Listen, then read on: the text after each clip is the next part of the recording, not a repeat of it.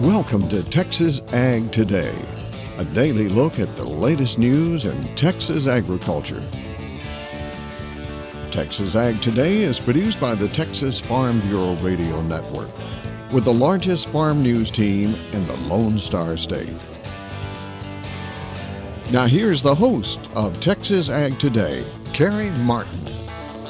Hello, everybody. Welcome back to another episode of Texas Ag Today. I'm your host, Kerry Martin, along with the largest and most experienced farm news team in the Lone Star State. And we're covering agriculture from the piney woods of East Texas to the rocky ranges of the Trans-Pecos, and from the Panhandle down to the Rio Grande Valley. Texas Farm Bureau is offering teachers the opportunity to connect their classrooms with a farmer in their area. I'm Jessica Domel, and I'll have the details coming up on Texas Ag Today. A special Grow Texas FFA initiative was launched this week. It's a chance to inspire. I'm Gary Joyner, and I'll have those details on Texas Ag Today. East Texas Pasture Transition Time. I'm Tom Nicoletti, and I'll have that story on Texas Ag Today. We'll have those stories along with the latest news from Washington, Texas wildlife news, and a complete look at the markets all coming up. But first, we kick it all off with news headlines. Here's Jessica Domel. The state's largest farm organization is now accepting applications from Texas teachers who are interested in connecting their classroom with a local farmer. Texas Farm Bureau's Farm from School program aims to connect kindergarten through second grade students with farmers to see and learn firsthand where their food comes from and how it is grown and raised. 10 teachers from each of Texas Farm Bureau's 13 districts will be selected to participate in the program, which includes a monthly virtual meeting with their farmer and the ability to write letters and ask the farmer questions. The program is set to launch for the spring of 2021. Space is limited. Details on how to apply are available on the Texas Farm Bureau website. That's texasfarmbureau.org. The U.S. Animal and Plant Health Inspection Service has implemented a Mexican fruit fly quarantine in La Sarra in Willacy County. According to APHIS, the action was taken after APHIS confirmed a mated female Mexican fruit fly, or Mexfly, in a trap in a mandarin tree in a residential area. The quarantine includes safeguard measures and restrictions on the interstate movement or entry into foreign trade of regulated articles from the area. The quarantine zone encompasses 64 square miles in La Sarra. 680 acres of commercial citrus are included in that zone. U.S. pork production fell slightly in October. According to the U.S. Department of Agriculture, 2.6 billion pounds of pork were produced last month. For the Texas Farm Bureau Radio Network, I'm Jessica Domel. The monthly Cattle on Feed report Friday surprised the cattle market with a big drop in placements. USDA livestock analyst Shale Shagum has the numbers. The number of cattle on feed on November 1st was just under 12 million head, which was about 1% above a year ago. During October, feedlots placed almost 2.2 million head of cattle, which was about 11% below a year ago. The number of fed cattle marketed during October was just under 1.9 million head, which was fractionally below last year's level, and that's really almost unchanged from a year ago. That placements number at 11% below last year was 2% lower than the trade was expecting. That caused the cattle futures market to take a big jump on Monday.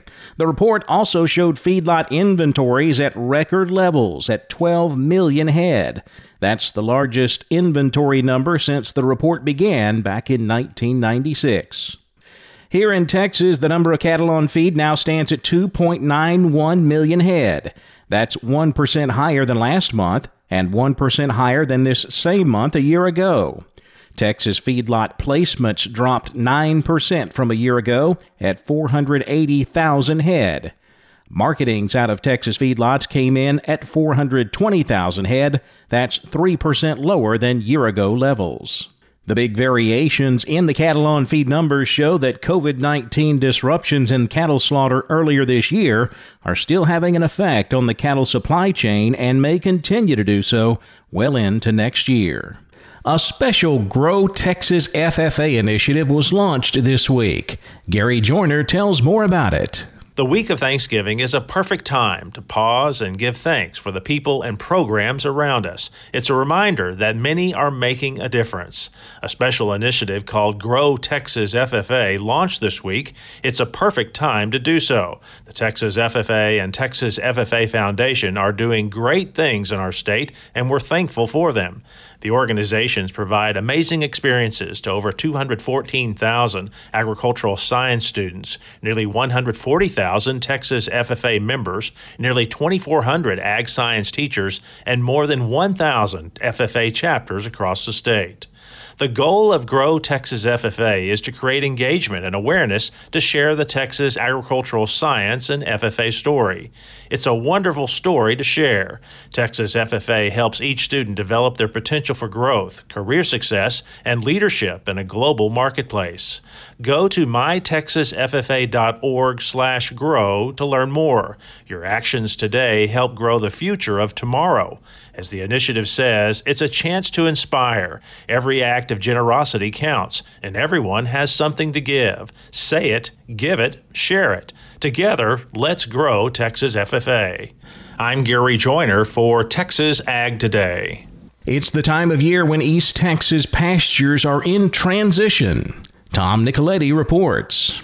For today's program, we go to East Texas, to Overton, and catch up with Dr. Vanessa Olson. She is a forage specialist with the Texas AgriLife Extension Service there in East Texas. And Vanessa, let's talk about the pasture conditions right now in your region of the state as we progress through the autumn months and cooler temperatures. What do those pastures look like for ranchers? Absolutely. So we're right now basically in a really odd transition. We've had a little bit warmer fall than maybe what we're historically used to. And we've also in East Texas been fairly dry the past several months. So forage production has been a little bit lower towards the end of our warm season, perennial season, and we occasionally have had some cooler temperatures that have probably slowed some of that forage production as well. Some of those cooler temperatures have allowed for the germination of some volunteer ryegrass for many producers. So luckily they've been able to utilize that during this time and hopefully delay having to feed hay. Having warmer temperatures for a little bit longer has also created an opportunity for producers to get winter pasture planted, even maybe a little bit later than what we typically recommend. Our average frost date is November 15th, and we've already passed that date, and our temperatures we obviously haven't had a frost. We have had a few cool nights, so we're really at this weird transition right now. What do stock tanks look like in that area as far as water levels and as they still graze the pastures? Well, like I said, we're fairly dry in good part of East Texas. Now, some parts have been, lucky with some of the storm and fronts that have moved through, have been able to get some rainfall. We're at least hopeful in Overton area in that part of East Texas to get some rainfall this week. I'm sure many ponds and other tanks are a little bit low right now. For us in East Texas, we're typically used to a little bit more moisture, especially during the fall, than what we have had so far. So fingers crossed during this Thanksgiving week that we actually get some rainfall and some additional moisture. So not too much supplemental feeding, if any, right now, but what about hay supplies? Obviously, they are going to start feeding at some point. So this is another tricky situation for a lot of producers because our spring was fairly cool and our Bermuda grass production was delayed. It's likely that many of our producers weren't able to produce as much hay as maybe they historically have had. Hopefully they have a good supply and they've been able to delay feeding. They've thought about planting some winter pasture or have some volunteer ryegrass they can utilize during this time while Bermuda grass has really slowed its growth. And hopefully if they are starting to feed, they have adequate supplies to get them through the rest of winter. That is Dr. Vanessa Olson. She is with Texas AgriLife Extension Service in Overton. I'm Tom Nicoletti with the Texas Farm Bureau Radio Network. Just as it appeared the cattle markets were operating in a more seasonal fall pattern, Mother Nature threw a wicked curveball in the form of a late October ice storm in the southern high plains. Dr. Daryl Peel, Extension Livestock Market Economist with Oklahoma State University, says that storm was a game changer. Cattle markets were drifting lower through October, and the early winter storm, the last week of October, really, put a pronounced seasonal low in. In fact, many auctions were closed in Oklahoma that week as a result of the ice. Since then, we've actually seen a pretty sharp rebound in cattle markets. Of course, one of the things that came with the storm was some excellent and very timely moisture for our wheat pasture, and so we've seen a very strong rebound in these feeder cattle markets the past couple of weeks. And that upswing in feeder prices has been a great development for cow-calf producers this fall. Again, the sharp bounce back in the markets is great for cow-calf producers selling calves. Auction volumes will probably be good through November and into early December. In fact, the volumes were low in October, I think, partly because producers were waiting/hoping for some better prices, and we're seeing those now. While the October ice storm wasn't a welcome event for those trying to get fall crops out of the field, it did bring much-needed moisture to the recently planted wheat crop, and that in turn is creating more demand for stocker cattle to graze that wheat. Well, on the stocker side, of course, many of those calves are being bought potentially by stocker producers. The higher prices changes the budget situation. Stocker budgets have been all over the place this fall with the variability we've seen in the feeder cattle markets, the calf prices in particular. And also, if you look at the futures markets for next spring that you might be pricing against, they've also been quite volatile up and down. So the budgets really are something that have to be looked at on a very regular basis. Oklahoma State University livestock market economist Dr. Daryl Peel. The Texas Parks and Wildlife Department is helping Texans share their love of archery with others. I'm Jessica Dolmel, and I'll have that story coming up on Texas Ag Today. And many cattlemen who graze stocker cattle are using a dart gun to treat sick calves. But how effective is it? Texas veterinarian Dr. Bob Judd tries to answer that question coming up next, right here on Texas Ag Today.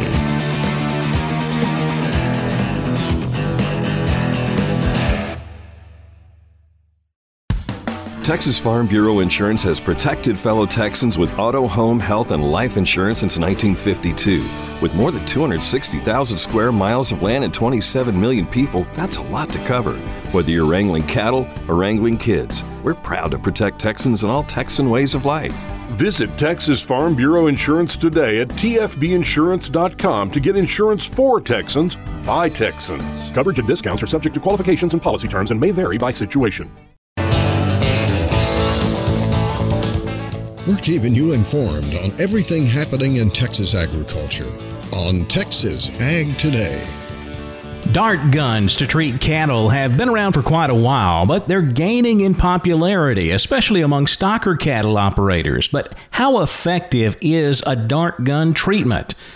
Veterinarian Dr. Bob Judd tries to answer that question.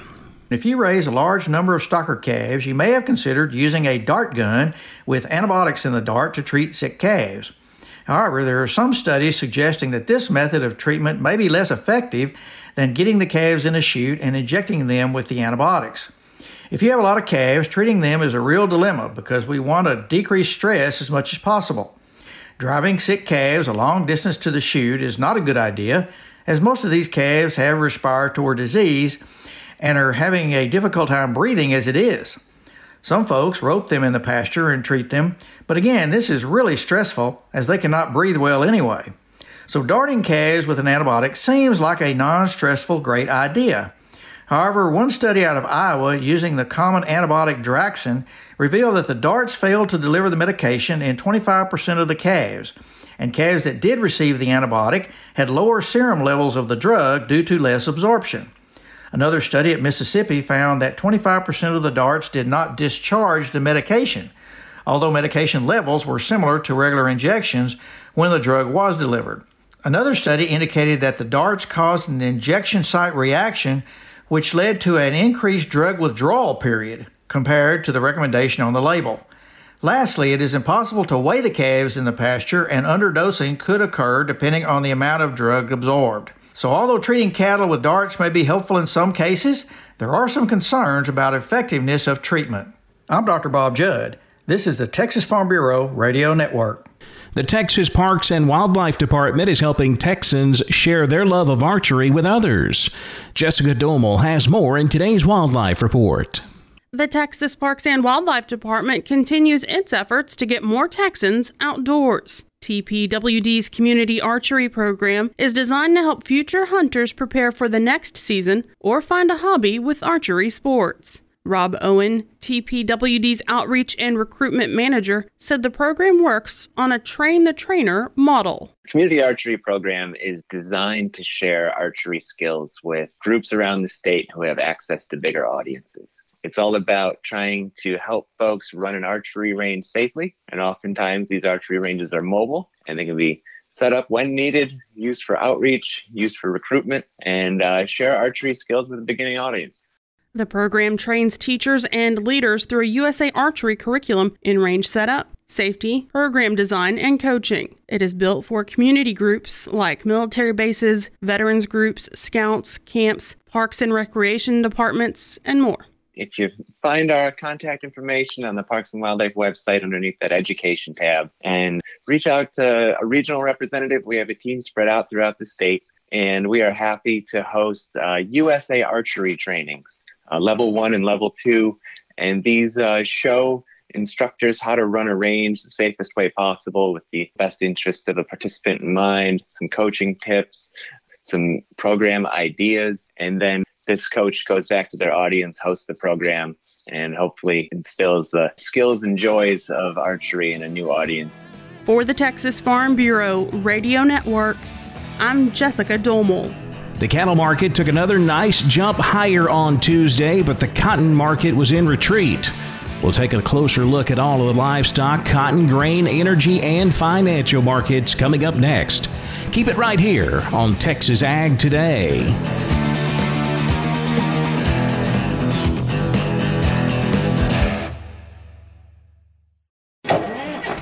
Truck drivers, if you're stuck on a railroad crossing, don't just sit there. It takes a freight train more than a mile to stop, even in an emergency. So by the time you hear this, it could be too late to save your truck, and maybe your license or your life. Instead, immediately get out of your truck, away from the tracks, and call the number on the emergency sign at the crossing. That gives the railroad a chance to stop trains before they get to you. Always call the emergency number. It could save your truck, your license, and your life. Go to oli.org for info. We're giving you the market information you need on Texas Ag Today. Another higher trade in the cattle market on Tuesday as both live and feeder cattle extended the big gains we had on Monday. We closed with December live cattle up another $1.17, $1.1117.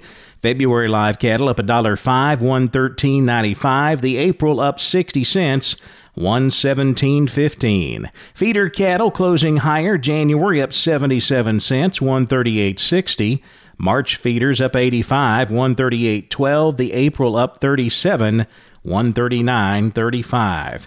Cash-fed cattle trade at a standstill on Tuesday. No sales to report. It looks like the feedlots are asking $111 to $112. No bids reported from the packers. Boxed beef prices higher. Choice up $269, $244.29. Select up $201 at $219.49. Let's check a couple of feeder cattle auctions now. We'll start in Gonzales, Texas. Gonzales livestock market selling 2,258 head. The trend was steady. 2 to 3 weight steers brought $1.85 to $1.98. 3 to 4 weights $1.65 to $1.75. 4 to 500 pound steers $1.30 to $1.63. 5 to 6 weights $1.19 to $1.25.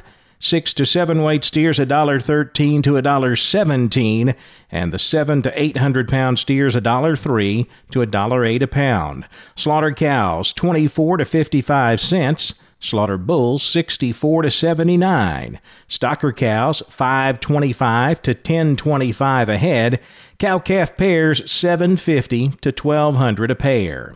Tri-County livestock in New Summerfield, Texas, 1,456 head sold this week. The trend there was steady to higher. 2 to 3 weight steers $1.24 to $1.70 a pound. 3 to 4 weight steers $1.20 to $1.65. 4 to 500 pounders $1.15 to $1.64. 5 to 6 weight steers $1 to $1.38. 6 to 700 pounders $1 to $1.30 a pound, with the heavy 7 to 8 weight steers bringing 95 cents to $1.20 a pound.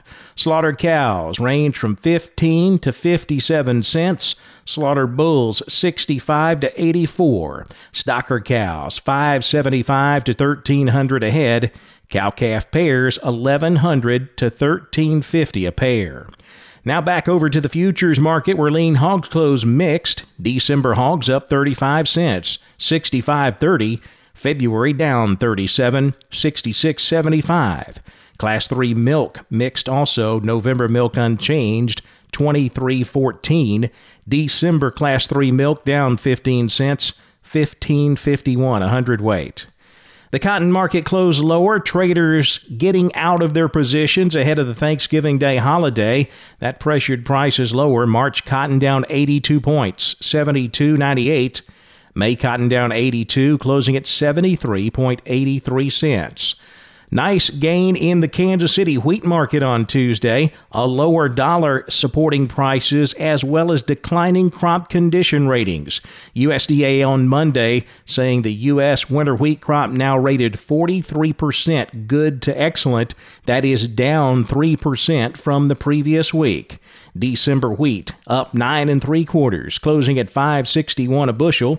New crop July wheat up 9 1/2 at $5.80 1/4. December corn down 3/4, closing at $4.25 3/4. Checking the energy markets now, December natural gas up 4 cents, $2.75. January crude oil up $1.83, $44.89 a barrel. And we'll wrap it up with the financial markets. The Dow Jones Industrial Average up 423 points, 30,015. The Nasdaq up 144 at 12,024. The S&P 500 up 56 at 3,634. That wraps up our markets, and that wraps up another edition of Texas Ag Today. We'll be right back here tomorrow to bring you all of the latest news in Texas agriculture. Hope to see you then. I'm Kerry Martin. This is Texas Ag Today. Thanks for listening to Texas Ag Today. Be sure to subscribe to our podcast on Apple Podcasts, Google Podcasts, or Spotify. For more Texas Ag news and information, check out our website at texasfarmbureau.org or tfbradio.com. Texas Ag Today is a production of the Texas Farm Bureau Radio Network.